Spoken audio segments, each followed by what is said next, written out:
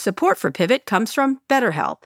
How do you know when your social battery is running on empty? Maybe you get a little snippy with your friends or perhaps Scott Galloway, or maybe you just fantasize about canceling plans, creating one excuse after. You're fantasizing about me? No, never. You're fantasizing about me. Again?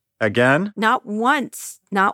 I get it. I'm sorry, go ahead. All right, get off my ad right now. All right, canceling plans, creating one excuse after another why you have to stay in. I do that to Scott all the time. It's not easy to keep track of how much socializing is right for you. Therapy can help you build more awareness of what you need and when. BetterHelp offers affordable online therapy with licensed professionals. Scheduling is convenient and finding a therapist suited to your style is quick and easy. And we all know Scott Galloway needs therapy. Find your social sweet spot with BetterHelp. You can visit betterhelp.com/pivot today. Get 10% off your first month. That's BetterHelp, HELP.com/pivot.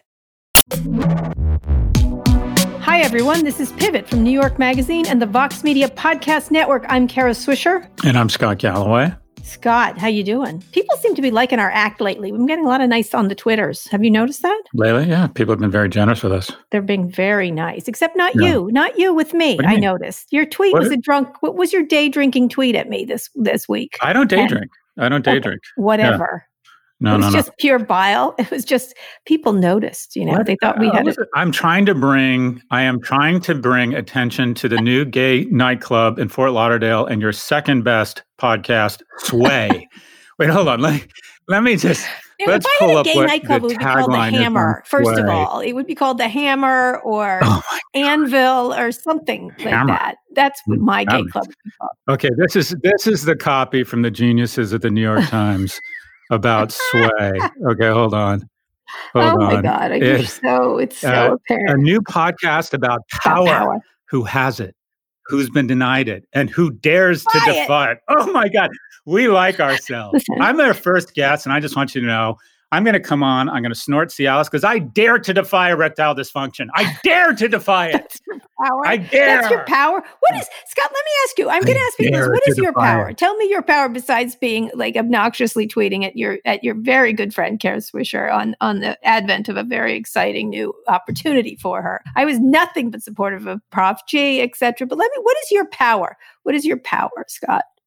Well, aspirationally, I want to be known as generous and fearless. What's your superpower? Superpower is about what you want to be, not what you are. Why? Why is it what you why? Because as Al Pacino said, the definition of God is grasping beyond your reach. Your superpower is what you commit to that guides you. I love me just the way I am. Oh, here we go. Sway! Introducing for those who defy it. Oh, my God. I like my power the way it is. I don't have anything. I'm so coming on that You're show. Not coming. You are staying. They have a perimeter around the New York Times of which your picture is at every entrance, just so you know. I'm on the BBC today. I'm on the BBC. Oh, that's nice. I'm on the BBC. I just testified at some fancy bag of donuts. We're going to talk about that. But I'm just saying, I'm not going to be able to invite you to the launch party, which is not going to happen because of the pandemic. But there you have. What? No, I'm teasing. Come on. I'm great at parties. I get drunk. I have a great time. People love me at parties. Anyway, away from sex clubs right now and gay clubs and all kinds of clubs, let's talk about the big story. Speaking of clubs, TikTok. Let's break it down. We've been following it for weeks. TikTok, as I noticed, don't knock Oracle out. Everyone made fun of me, including you. We'll be partnering with Oracle. I don't know what that means. Bypassing Microsoft's bid to buy the company. Just days to go before the imposed deadline from President Trump for Chinese-based app to partner with a U.S. company or be banned from being used in this country. The next step is for the White House and the Committee on Foreign Investment in the U.S. to approve the deal. The bid is on Steve Mnuchin's desk as of Monday morning. Something to think about. President Trump in August called Oracle a great company. It was 6 months after Oracle's chairman, Larry Ellison, hosted a fundraiser for the president. Microsoft was also had a bid to buy the company, which it confirmed in a press release that the bid had been rejected. The company reiterated that their bid would have been focused on data privacy and actually ownership and control. What do you think? Mm-hmm. I think the way it reads to me is this is the Series G financing of ByteDance at an inflated valuation from an investor group led by Oracle. I don't, people were giving us a hard time on Twitter saying, "Oh, you got your prediction wrong. It's been bottom." Right. No, it hasn't. This is nothing but it seems to me, financing at a rich valuation that'll and quote unquote, there'll be their technology their technology partner. The other thing it signifies on a more meta level is we have become fully socialist. And that is, socialism is when the means of production and the spoils are controlled by the government. That's socialism. And we have effectively the company that wins is the company that's blessed by the president because they held a fundraiser. I mean, it's almost as if we're becoming kind of numb to this sort of state level corruption, this isn't corruption, it's socialism, but I don't get it. And I'm sticking to our guns. I don't think this happens. Microsoft were taking the Trump administration at face value that they wanted to do something to protect the American consumer, when in fact, this is not what's happening here. From what we can tell, we're going to be talking to Alex Stamos later about this, but Oracle was like a distant fifth or sixth in the cloud business. They recently got Zoom. They had gotten Zoom, which has been a boon to them in their cloud business. But they've sort of had their head handed to them by Amazon, by Microsoft, by Google, by IBM. I mean, they're way behind all those players. And now this is a big deal for them to get this deal. Now, it's interesting. Google actually has the cloud deal with TikTok for a 3-year deal that was signed a year ago. So we'll be questioning what happens to that, because this is not a sale. So, when LinkedIn was sold to Microsoft, because of a sale, they were able to get rid of that contract. This is not a sale. This doesn't seem to be a sale in any way. And it's just a vendor relationship. And the two questions are, one, does it accomplish anything Trump said he wanted to accomplish? I would say no. Two, the idea that they're going to make significant changes to the algorithm in ways that will be protective of U.S. citizens, 100 million at this point, using it. It's like I called it. It's just not what they said they wanted to do in any way. Yeah, it's a bit of a head fake. If you try to think about what might have happened behind the scenes, it's that Trump makes this big, bold statement, and his legal advisors go, well, this is fraught with all sorts of legal challenges. Right. And the best way to declare victory and leave is to get the backers of ByteDance, who are American venture capitalists, and coordinate some sort of deal where you can declare victory and move on. And because this isn't a sale, as far as I can tell. No. It doesn't do, as you've pointed out, it has nothing to do with security, as long as the algorithm is controlled. I mean, I spent the weekend on TikTok. Have you used TikTok? Yes, many times. I've told you about it. I wrote a whole column about it. It's really delightful. It is. It's delightful. Like in the same way, kind of heroin is really delightful. Okay. I literally went on to TikTok Friday at 4 p.m. And I got off it about 30 minutes ago. I can't get over how good TikTok or addictive TikTok is. Yeah. And it's so scary because— And enjoyable. Let me just say, when I was talking about enjoyable, it's like I didn't know I was interested in tie-dyeing or weird dances. You found it's so interesting. It's like a Rorschach test that basically— Well, I'm according to TikTok, very interested in two things: hot women with big asses and Labradors. Okay. And here's the thing, Kara, I didn't know I was into Labradors. I didn't know I was into Labradors. I thought I was more a Beachwood guy, Kara. Okay. Anyways, sticking the pivot gun in my mouth, pulling the trigger, and seeing what happens. Yeah, you just did it. So, but wait, I think the issue is that this does not solve the problem, and it was so much bullshit. It's sort of like way to get us back on track. Yeah, I'm going to try to get away from reel them in. Okay, I get on TikTok. I get funny dances and tie-dyeing. A lot of not me tie-dyeing. That's a big thing on TikTok. There's a whole bunch of different memes. Taylor Lawrence sent me a whole bunch of the latest memes, and they're all really interesting. But the real power of it dawned on me, and that is, if you think about what artificial intelligence is, it's the ability to bring nuance around decision making. And I've always thought that the best example of AI was that if you're watching season 4, episode 3 of House of Cards, it figures out, and you watch it the whole way through, it figures out that you would like episode 4 and 3, 2, 1. And part of that is the strength of it is not only the algorithm, but your ability for the algorithm to absorb as many data points such that it can calibrate in on what you like and move you towards things that you just, like a rabbit hole you just can't get out of. And this thing is because of short form video, it gets so many data points that it's effectively it's like flying on instruments, where it has so many inputs and so many signals to take the plane exactly where you want it to go, which is in their case to content that you can't get off of. And if you think about the power here around education, think about power around e-commerce, immediately zeroing in on the things you need, the content areas that you are weak at in terms of test prep.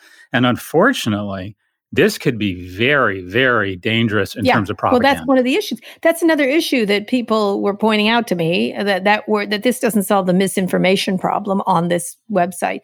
And they've been recently dealing with it more and more. But you can maybe put the headquarters in the U.S., for example. Now, this company was going to go public in the U.S., by the way, before Trump waded in here. Microsoft was going to make a big investment, and then it was going to go public. And it was trying to de-link itself from China already because they understood the problem. But Trump wades right in here and makes a giant mess of things. It could have been a NASDAQ company, whatever, and probably valued it a ton. I think one of the issues is that misinformation can go big on this platform in ways that you don't realize because it's so entertaining. And so, or lack of information, I guess, it keeps you involved in things that you don't know about, or removing information about certain groups of people. And so that's where a lot of it's paralyzed. So now what is Oracle going to do? Is Oracle going to be the cop of this thing? I just don't, it just wants to win this cloud deal. And because it's been such a nice person, a company, corporation to Trump, they get to do that. They get to get this cloud deal essentially, which it strategically was critically important. I think Microsoft really was going to go in there and really take it over. And I think probably the owners of ByteDance were like, we'd rather not have a lot of control and sort of win this ridiculous fight with Trump. Yeah, so Oracle, my understanding is their cloud actually has very strong security features.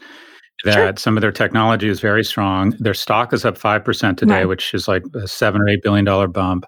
So this feels like a win for Oracle. It never made any sense for Oracle to own the thing, but it sounds like it's effectively a financing / long-term vendor relationship here, and it gives Trump the ability to declare victory and leave around something that was just going to get increasingly obvious that he didn't know what he was doing and he was in over his skis. But then does that solve the problem of surveillance and the Chinese control? I mean, maybe if they move, it's going to be all face-saving stuff and not real change, not real privacy changes. I think that's the issue. And so we're sort of right back to where it was going to be anyway, just that he's allowed Oracle to get a deal that it would never have gotten. Google had it, right? Because whatever you think about Oracle's technology is fine. It still is not the number one cloud provider. And they certainly were in a position to be that. I mean, Amazon ran circles around them. And so it's sort of doling out, goodies to its to the friends of the Trump administration, which this is one of them. The danger or the threat that struck me spending a bunch of time on TikTok this weekend wasn't so much about surveillance, because I thought, okay, the data they're garnering from me isn't as rich as the data. I think if somebody hacks into Uber and puts a limited amount of AI on it, they can say, oh, you're contemplating terminating a pregnancy. Yeah. Oh, you're clearly having an affair. Oh, you have stage 3 cancer. I think there's just so many things that you could figure out with a limited layer of AI on top of Uber. What I think is the biggest threat, if you will, of TikTok is if it said, okay, we want to influence the elections, and we want to undermine the credibility of Joe Biden. And they slowly but surely start saying, well, how do you do that with a consumer? Is the best way through humor? Is it through conspiracy theories? Is it talking about economic policies? Is it talking about, you can just begin to calibrate so finely and see, how do I guide this person? How do I be their Sherpa around their beliefs? Because the real power of TikTok is the content community, the creators, where again, they're getting basically free content, and it's the 30-second bite size. So granted, if I watch House of Cards at 60 minutes, they get 120 data points for every one Netflix gets, because they're in 30-second bites. So they can begin calibrating and leading you to the destination. So if someone on the back end has said, all right, we want to undermine this administration because they're less pro-Sino or whatever, they're contrary to our interests, it strikes me that they can really have. I see it as a propaganda. Propaganda is exactly where you should focus, and also it will do it through media. I mean, I always say they're like, oh, it's a social media. I'm like, no, it's a media organization. It really is. It's a very sophisticated, socialized media organization, not socialism. So is your sense? I know that people were calling you last night and you're doing reporting. Is your sense that this deal will actually go through? Happen before you read it in the news? Aren't you lucky to know me? But go ahead. I know people. I know people. Yeah, I was trying to get you from not to tweet it, but go ahead. Sorry, what? But is your sense this deal will close? I don't know. There will be a deal with Oracle? I think who's going to attack it, right? Who's going to no one cared about this in the first place, and now they'll just declare victory. I think there's just that. We'll see if there'll be some pushback, but I don't think this solves the problem that President Trump said he was trying to solve. But we have to take a quick break. When we get back, We're going to talk a little about NVIDIA buying out chip designer company from under SoftBank arm. Plus, we'll have more on the TikTok deal with our friend of Pivot, Alex Stamos, who's going to tell us whether there's any good in this deal whatsoever.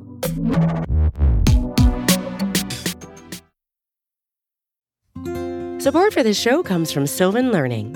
As a parent, you want your child to have every opportunity, but giving them the tools they need to tackle every challenge, that takes a team. Now more than ever, educational support tailored exactly to what your child needs can make all the difference.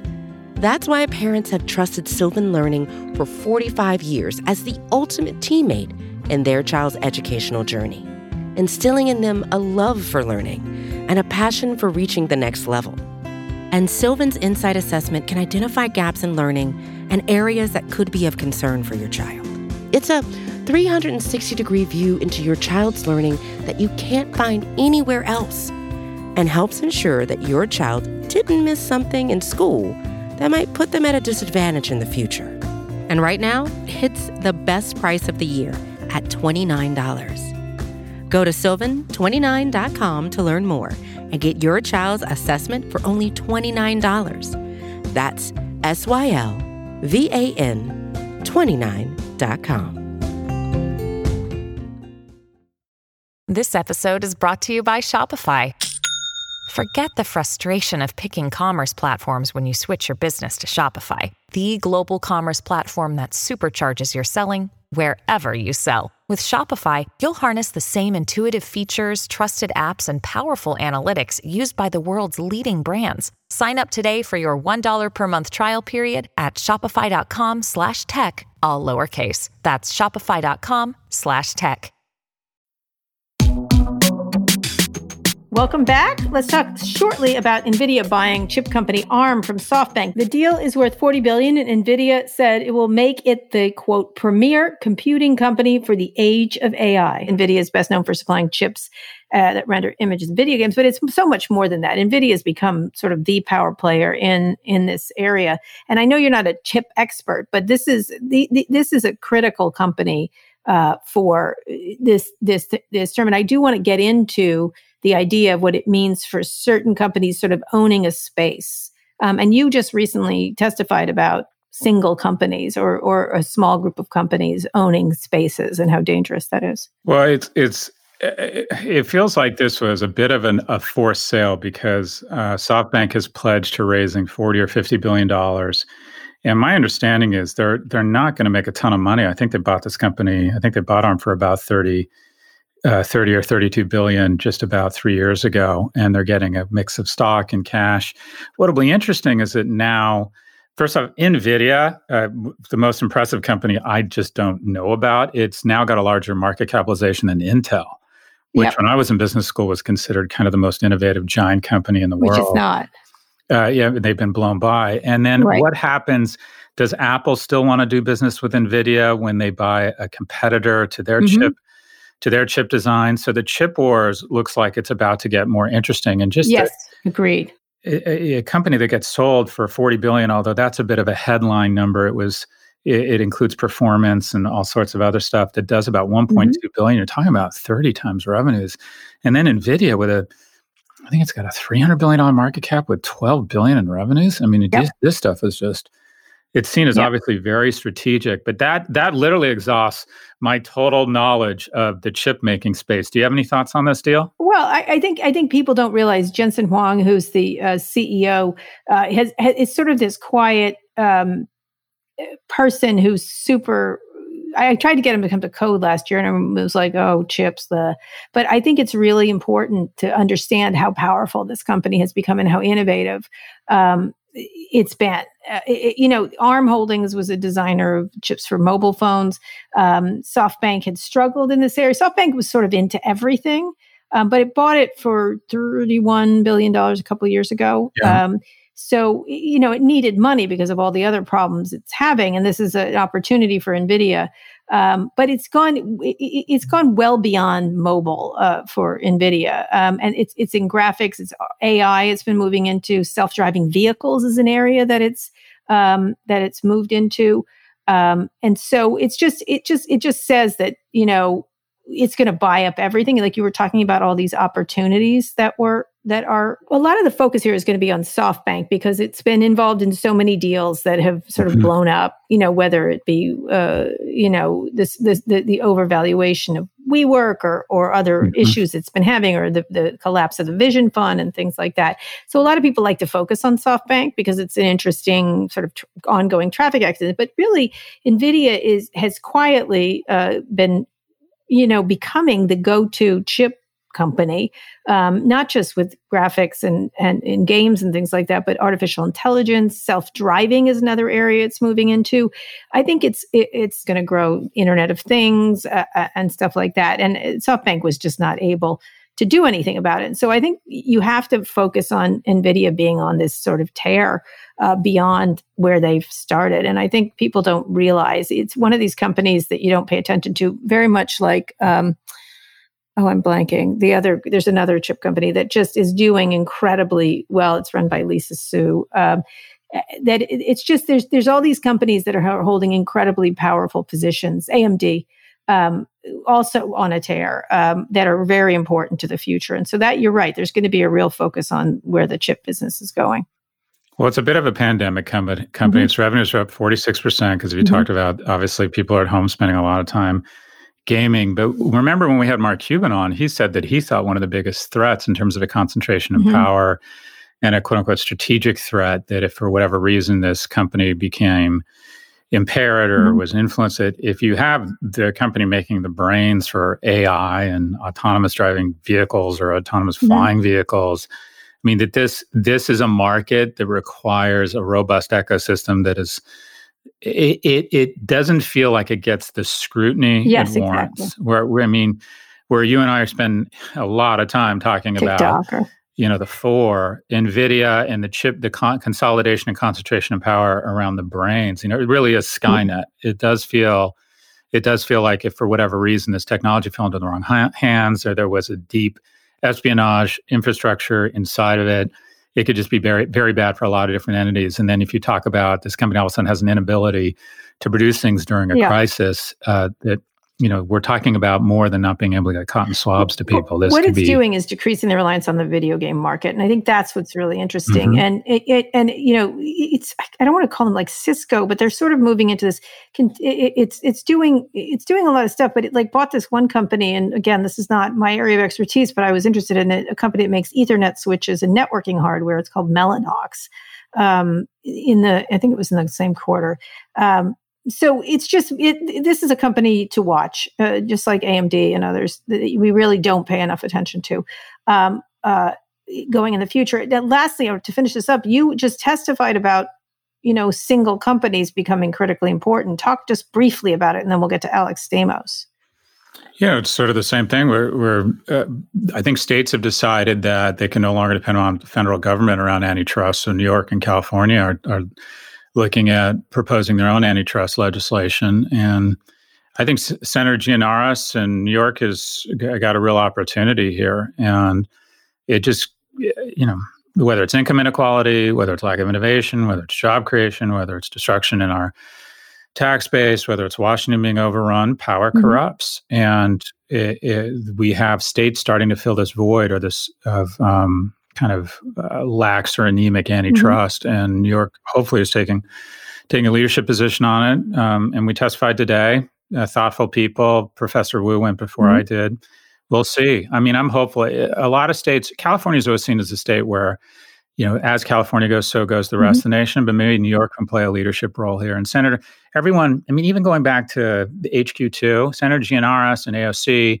And Corey Johnson were all accused of being socialists when they said no to Amazon. Amazon is now hiring more people than it had originally anticipated.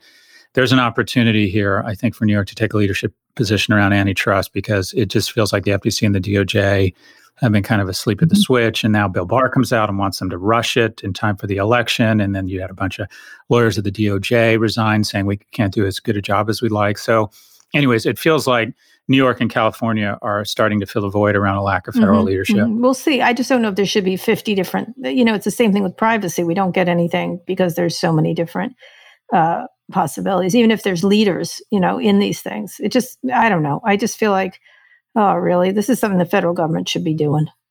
They should be, but even if you think about tobacco, the states tend to do a better job, or at least the state AGs have traditionally done a better job coordinating than we've seen the federal government coordinate states lately. So I'm hopeful. I think in New York, obviously, New York or California have tremendous sway over these companies, because as much as they threaten to leave or not locate their headquarters, or these companies go where the human capital is. And as long as the brightest young men and women in the world want to live in California or New York, there'll always be a market, and it'll always have outsized influence. So anyway, I'm hopeful again. About we'll see. What you watch on TikTok when they get you to testify in front of fancy committees? I don't want an answer to that. Don't want an answer to that. Fancy committees. Listen to me. Don't rag on my hobbies. Listen to me. Don't rag on my hobbies. You need to have better algorithms. That's all I have to say. TikTok.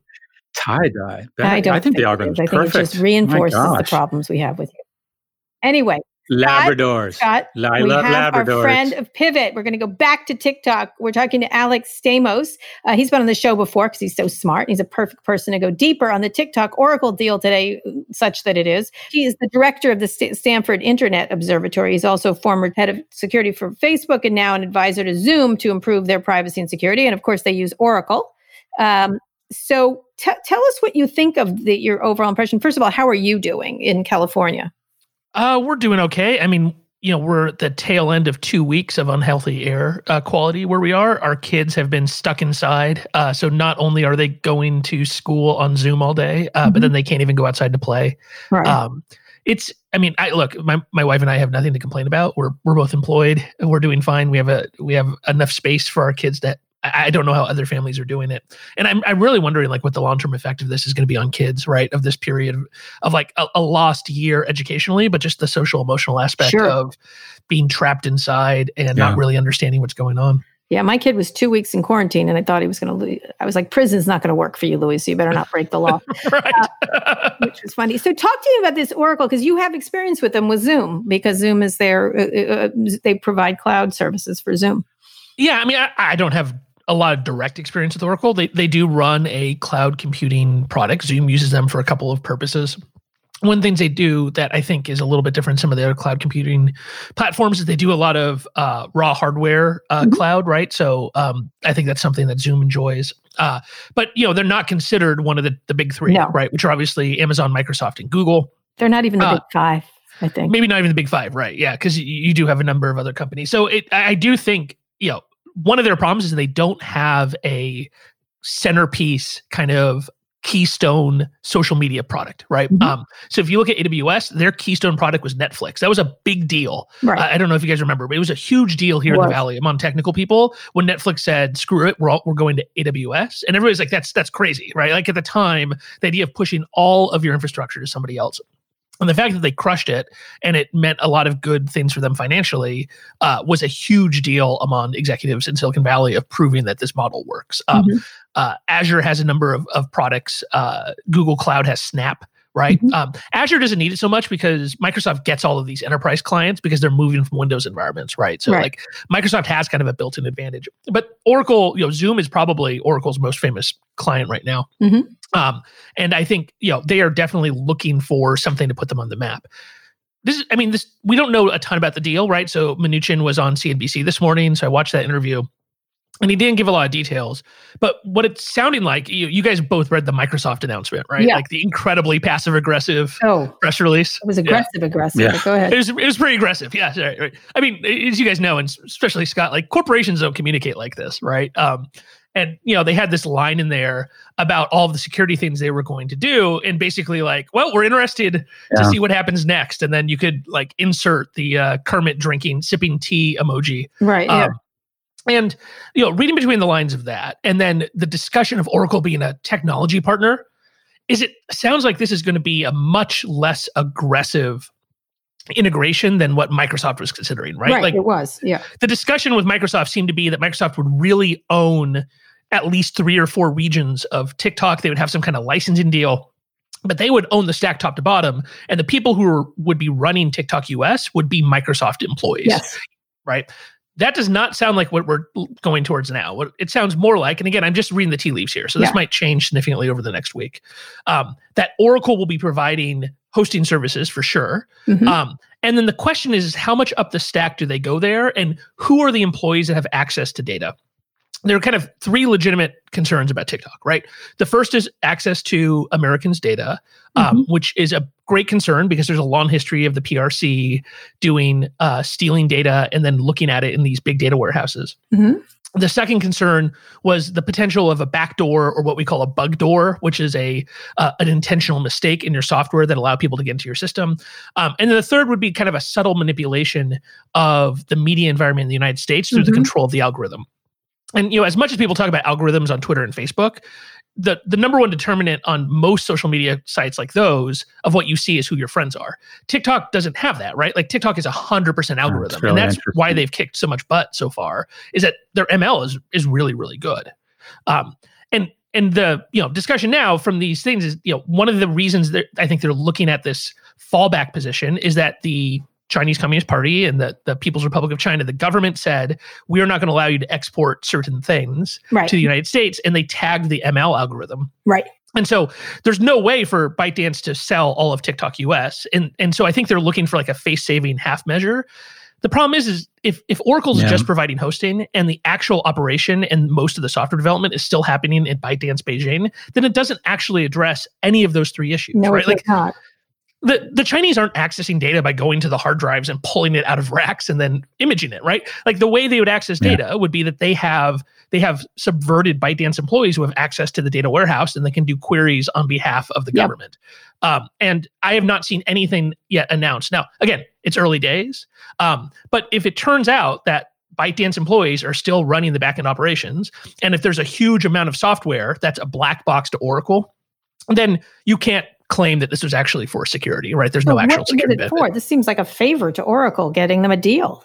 It seems like it's a favor to Oracle. Larry Ellison is kind of famously probably the most conservative, other than Alex Karp and Palantir, but of like the major tech companies, is the only one who's like a really obvious Republican. I think there's a lot of secret Republicans, but that better. Yes, they are. Right. But he's just out there like doing fundraisers for Trump and such.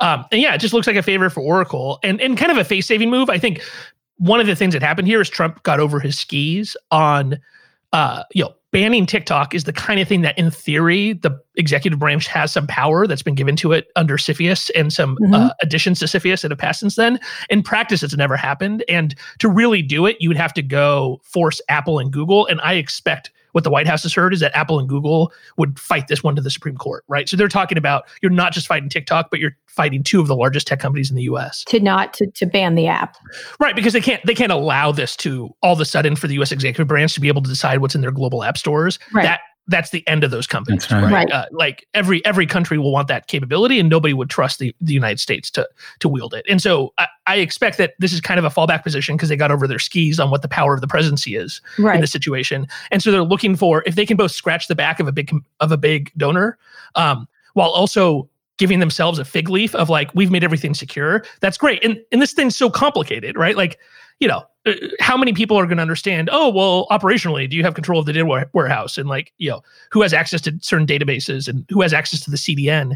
Like nobody understands that, right? All they understand is that Oracle got some money. Yeah. So this is a fig leaf in that this is not going to do the things that many of us, Tim Wu had talked about, this really protecting Americans in any way. Why? What was your take on Mnuchin?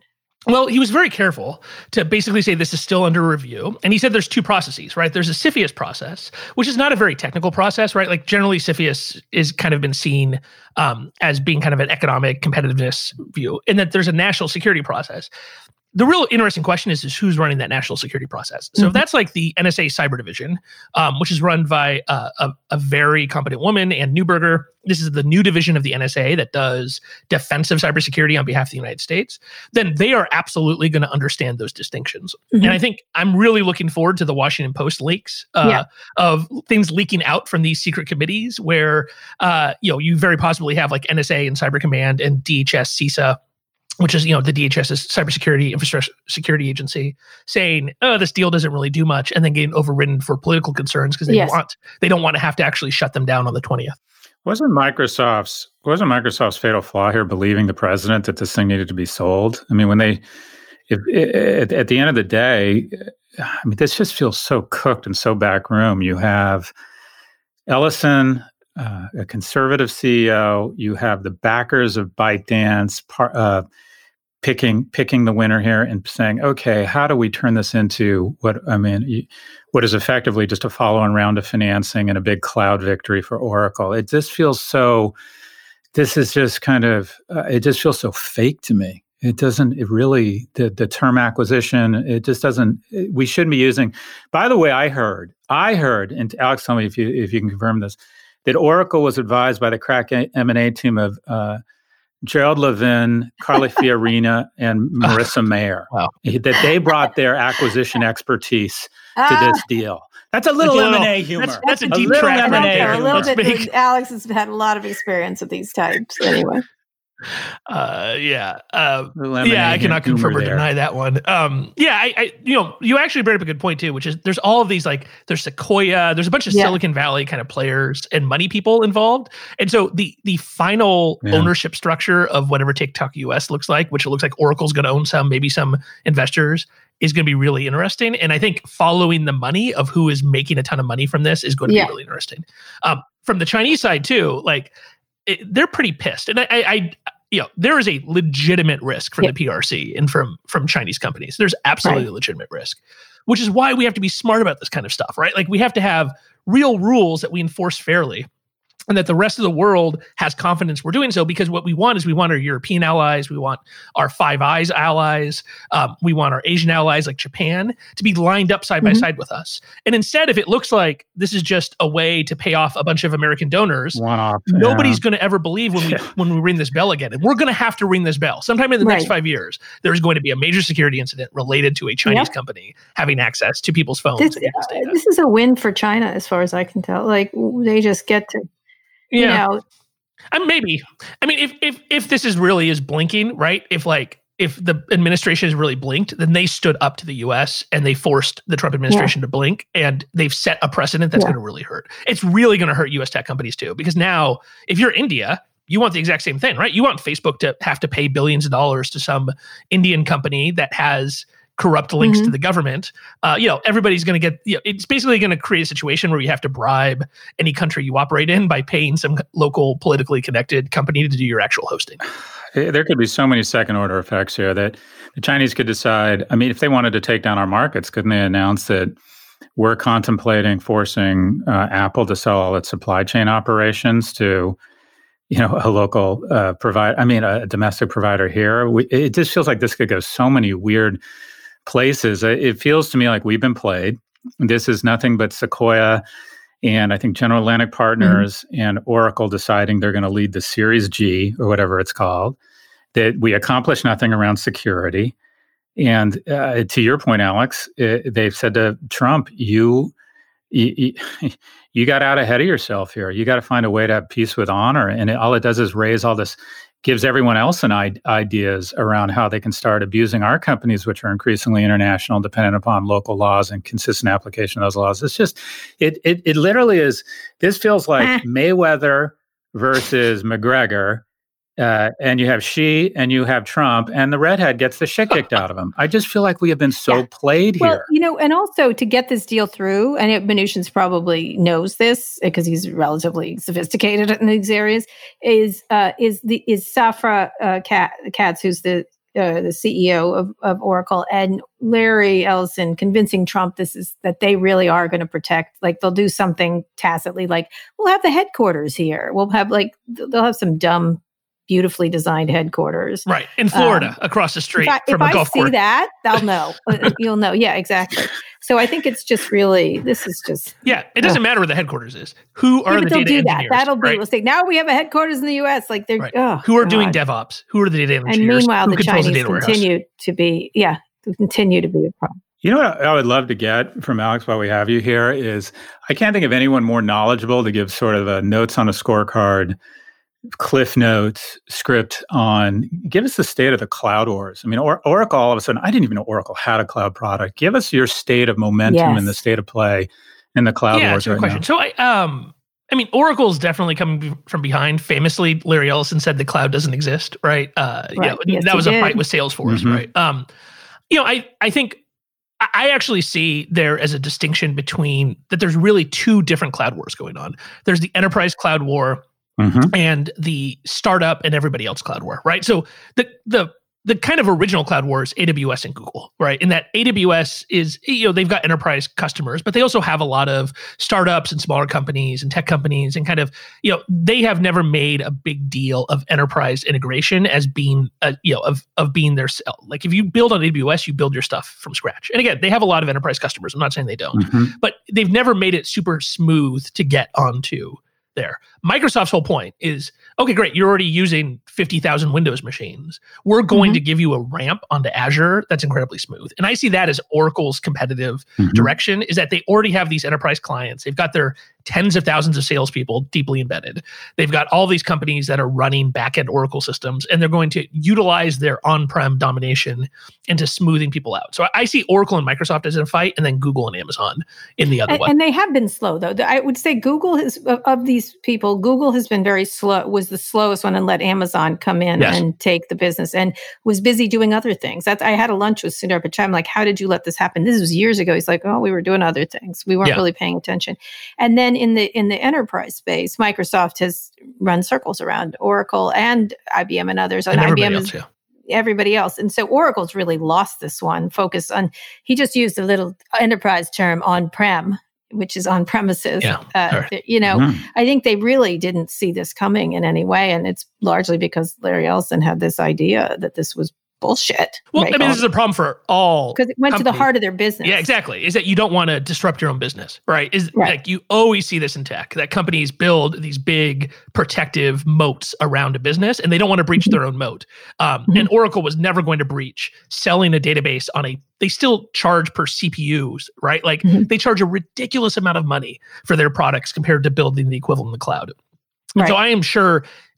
And Oracle is also a very sales and lawyer heavy operation. It is not known as an engineering operation, right? Like they're a little bit, I mean, they're not, I wouldn't say they're a joke in Silicon Valley, but like people talk about going to work at Oracle is like dying, right? You're like, oh, I'm so sorry. I'll see you on the other side. I would not say they're terrible, but going there, it's like dying. Well, right, from the technologist perspective, right? And so that's not how they compete. Here. They compete on the legal side and the licensing side and the sales side. And they do a really good job. And Microsoft, Satya comes in and basically says, we're going to disrupt our own business, right? Like he looks at the trend lines, and that is the hardest thing for a CEO to do, is for a new CEO to come in, to look at all of these things that just mint money for a company and say, we're going to blow that up ourselves because we know somebody else is going to blow it up. And it took Oracle a long time to do that. And is there any last question? Is there anyone coming out from somewhere else we're not seeing in this area? I think the other question will be if there's another partner here. You could also see a deal here where you end up with Oracle with the lowest level, and that there's somebody else coming into the TikTok deal where they're taking over some of the operations. Yeah, like another social media company, right? I still think I don't know if it was you guys who talked about that, like a Snap TikTok US mashup would be the kind of thing that would be very powerful. Oh, that's interesting. Because it's both of them are in not a have like a strong but still tenuous competitive position against Instagram, and those two companies together would be strong. I hadn't thought of Snapchat, and also Walmart can still drop in here too. I suspect that is like I don't know what that's about. Commerce, my friend. Yeah, commerce. Go figure. Right. I mean, you might end up with TikTok US being this entity that's owned by 40 different Trump donors, right? We'll see where this ends up. And again, this is going to be really bad for US companies because the EU is going to demand this, India is going to demand it, Brazil, everybody who has any kind of clout is going to want the same deal, and it's just going to be it's going to be really bad for competition too, right? Because you're going to end up with the Googles and Facebooks able to pay off, basically bribing folks in these countries to do local stuff, and it will be very difficult for a smaller competitor to get into that. Thank you, President Trump, for this exercise in futility. Anyway, there you go. Alex, thank you so much. I knew you would bring wisdom and insight to this. Larry Ellison is having a good day today. Yeah, well, he hasn't been having as good day in his sailing on the water, so he's got to win something. I guess. All right, thank you so much, Alex. We really appreciate it. Alex. Thanks, guys. Okay, Scott, that was so illuminating. I knew Alex would do that. Did you know? I mean, he just explained the whole thing for us. Serious candle power, Alex Stamos. He's Serious really good. candle power. Yeah. Now I understand. What a cool name, the Stanford Observatory. Is that what it's called? Yes. That's such a cool name. The Internet Observatory. Oh, Stanford, I may join them and sit in a big chair. Sway. You know what? The jealousy just drips off of you. Everyone else loves it. Hey, listen, don't forget who discovered. Oh, wait, you discovered me. Never mind. Never mind. Yeah. Never mind. Why don't we go with my instincts on this one? Oh, my God. All right, Scott, one more quick break. We'll be back for wins and fails.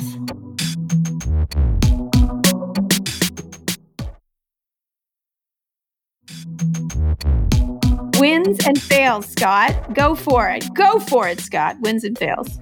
Well, my fail is this nice woman came to my door over the weekend, and to my door, to my gate, and I said, "Release the hounds!" What do you mean? Yeah, to my door. Anyways, and she was from the U.S. Census, and she started asking, and I believe in the census, and it's important. And the amount of money allocated to local school systems, the census is important. It is. And I immediately found myself, when she started asking about my kids and ages, and I immediately thought, for the first time, do I want to participate in this? And I said, okay, why is that? And it's because I believe our government institutions have lost so much credibility because I think they've been weaponized by an administration that doesn't really have respect for their mission. And I think it's just so sad when you think about all these institutions, whether it's, the CDC is the latest one to have its reputation just kind of torn apart.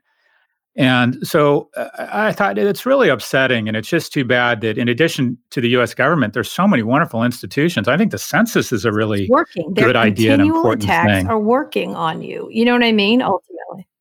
Yeah. Do your census. And then all of a sudden, now I'm like one of those guys. It's worked on me. I don't trust government institutions. They have lost credibility with me because I'm worried about the administration, and you hear them putting a citizenship question on it. So I think a lot, a big fail is that there just seems to be such short-term thinking around trading off the reputation and integrity of our great government agencies and institutions for short-term or perceived short-term political gain. So that's my very political loss. Do you have a loss or fail? I was going to say this indoor, this is in that vein. I had a really interesting discussion with my son, and he was like, how could he have an indoor campaign rally? And I said, he can just keep breaking the law and there's no repercussions and he's like, well, why can't they stop him? I'm like, who stops him? Who? Like, most people just follow the law, right? And then but you don't have to really. Do you know what I mean? That's the big lie that we all sort of live in this society. We have sort of a tacit understanding that we're not really going to get enforced, but we might get enforced, right? There's no fear. And so him doing it, you can have the governor saying this sucks, but no police moved in. And why would you put police in harm's way at this crazy, the running of the maggots, essentially? It's just, I was going to say that, but then I decided it was Ronna McDaniel, whatever her name is. She runs the RNC. She's Mitt Romney's niece I don't even understand that Thanksgiving dinner, but was saying that it was disgusting, the stuff that Joe Biden was doing around coronavirus. And I'm like, he ain't running the country. This is this sort of, or like Bill Barr saying, there's not systemic racism. There's abuses, but not systemic. Sort of the drip, drip, drip of cynicism that makes you question yourself, just like you were doing with we're just going to break this law. We're going to ruin the White House lawn. We're going to do this. And I think that's what I'm most scared of, is the exhaustion factor of people just giving up, because there's nothing they can do about it. So that's my thing. Yeah, the early data is, and there's such a wild card here because obviously we've never had an election, or we haven't, I would say, recently in a pandemic. But the early data looks very positive for Democrats in terms of who's requesting mail-in or mail-in ballots. Right. But we'll see. My win is I read this wonderful article by Jeffrey Sonnenfeld, Senior Associate Dean at Yale, and I love Jeff, and then Albert Coe, who's he's a live one. Yeah, but I love Raging Moderates, and he's super thoughtful. Anyways, I'm a big fan of Jeffrey's. Anyways, and Albert Coe, who's the department chair of epidemiology at Yale, and they wrote this fantastic article about referencing a woman named Betty Lee Hample, and in 1955. She stood up at the approval meeting for a vaccine which had been rushed out. They wanted to get the Salk vaccine out as quickly as possible to try and address polio. And they basically, almost every major pharmaceutical company bowed to that sort of pressure, put out a vaccine that ended up being flawed. 200 people were paralyzed, 70,000 were sick. And if you think about one of the best things that's ever happened to our society, that one of them would have to be vaccines. And when you undermine the credibility of a vaccine, you're basically tearing at something wonderful for humanity. And this woman named Betty Lee, or Dr. Betty Lee Hample at Merck, stood up and said, "I just can't recommend this. We're seeing problems." And Merck, to their credit, listened to Dr. Hample and decided not to hold off on the vaccine. Wow. And it echoes today when the 9 pharmaceutical companies took a vow to ensure that they followed protocols around late-stage clinical trials before approving a vaccine, that they were not going to give in to pressure, administrative or political pressure. And you see corporations stepping into the void. And when you think about, we always talk about a brand, when you put a pill on your tongue, when you put basically a coded item on your tongue, you're not taking an antibiotic. When you have someone stick a needle in your arm, you're not ingesting small microbes or fluids or antibodies. You're basically ingesting trust. I mean, it's all about trust. You're saying, okay, the hundreds of thousands of people who have made incremental decisions to get me to ingest something, you're placing so much trust in those people. And I thought when AstraZeneca announced last week that they were temporarily halting the trials to investigate an aberration in one of their subjects who had become very ill, I thought that was brilliant marketing, because immediately they've said to the world, we take this shit really seriously and we're not afraid to publicize when there's a problem. And I would bet they've already started again and have found that most likely it probably wasn't related to the vaccine. We'll see. But it creates that level of trust so people continue to ingest things they know nothing about, such that they can trust others. How long they hold out. That's my fear, is they don't hold out. But again, it is when you're looking at and saying big pharma is saving you, we're in trouble.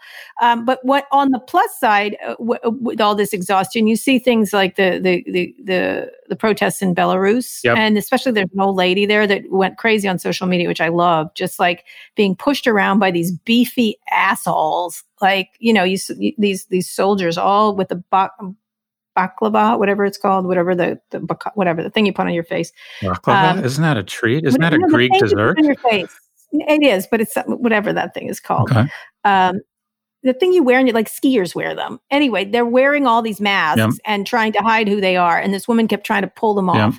And old lady, she's as tall as I am, maybe shorter, and has been at these protests.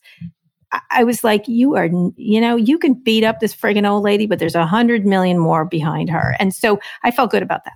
And I felt good that it got pushed out by social media. Maybe it gives you a sense of false hope. But these people are facing down giant, scary men in masks with guns. And I really appreciate the people of Belarus for doing that. Right. And I think it's great. And this ridiculous leader should be taken out just taken out by all means necessary, as far as I'm concerned. Anyway, that's how I feel. Anyway, we've got to go. Lots of news this week, obviously, as TikTok ramps up and there's more come.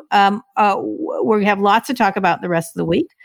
Is there any topic you want to discuss as we go on? Is there any company you think we should? I'm super interested. Well, I'm writing up something on Palantir.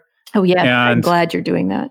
It's really interesting because we were talking before about that Trump and the administration purposely create these dumpster fires of controversy because they don't want you to just examined the core issue, and that is 5% of the population, 25% of the infections and deaths. Like, it just kind of all begins and ends there. So let's create dumpster fires. Even if they make us look bad, we just create constant distraction. And I'm reading through this S1 and all this bullshit about how software will save the world and we are no longer a Silicon Valley firm. It's like, okay, they moved to Denver, which I guess means Liberty Media is different than every other cable company, because clearly when you move to Denver, it means you're no longer part of our capitalist society. And they create all this weirdness. And I think it's a total page out of the Trump book. And they're trying to distract from one core issue.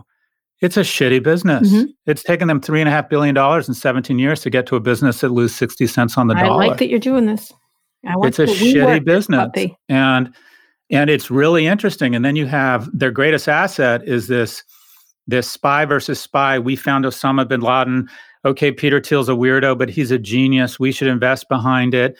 And at the same time, their biggest liability is Peter Thiel. Because do you think Vice President Harris is gonna decide to ever do business with Peter Thiel? And all of a sudden, Alexander Karp is claiming he's a socialist. Mm-hmm. This thing, and I went on to a bunch of these secondary marketplaces to try and find the pricing on Palantir. And what was interesting is these secondary market sales where they find shares and then sell them. They're trying to advertise these shares for $15 to $20 billion. And then it was leaked that Palantir is willing to take $10 billion. And I'm like, this is beginning to smell a lot like Team mm-hmm. Spirit in the form of WeWork. And that is the insiders with shares are willing to take a 50% haircut on where the value was just a couple of weeks ago. And what does it mean when the existing shareholders are willing to take a 50% haircut to get liquidity? It means that people that know that they're sitting on a steaming pile of shit. I was just going to note to you that you should, because we promised to look at this more closely, especially with the number of mentions about Peter and Alex and stuff like that. So I am pleased. We will talk about this Thursday. I don't want you to give away anymore. I want to hear your entire analysis on Thursday. I'm so happy you followed through here. Well, again, this is where you surprise me. Like, here you are, you begin making fun of the name of my podcast, and you end with a brilliant thing. This is the conundrum. It's how I keep our relationship fresh. Galloway. How I keep it fresh. Continue to be. It's curious. It's strange, but here we are. Anyway, Scott, read us out. There you go. Before we go, a big part of what makes our show special, obviously, is you, our listeners. Please take some time to take a short survey and let us know what you like or don't like, and give us ideas for contents, and specifically how your listenership or your listener viewer habits have changed over the past few months, so we can hopefully reach more people. Please go to voxmedia.com/pod survey. That's voxmedia.com/pod survey. Our episode was produced by Rebecca Sananas. Our sound engineer is Fernando Finete. If you like what you heard, please download or subscribe. Also, special thanks to Drew Burrows, and our executive producer is Erica Anderson.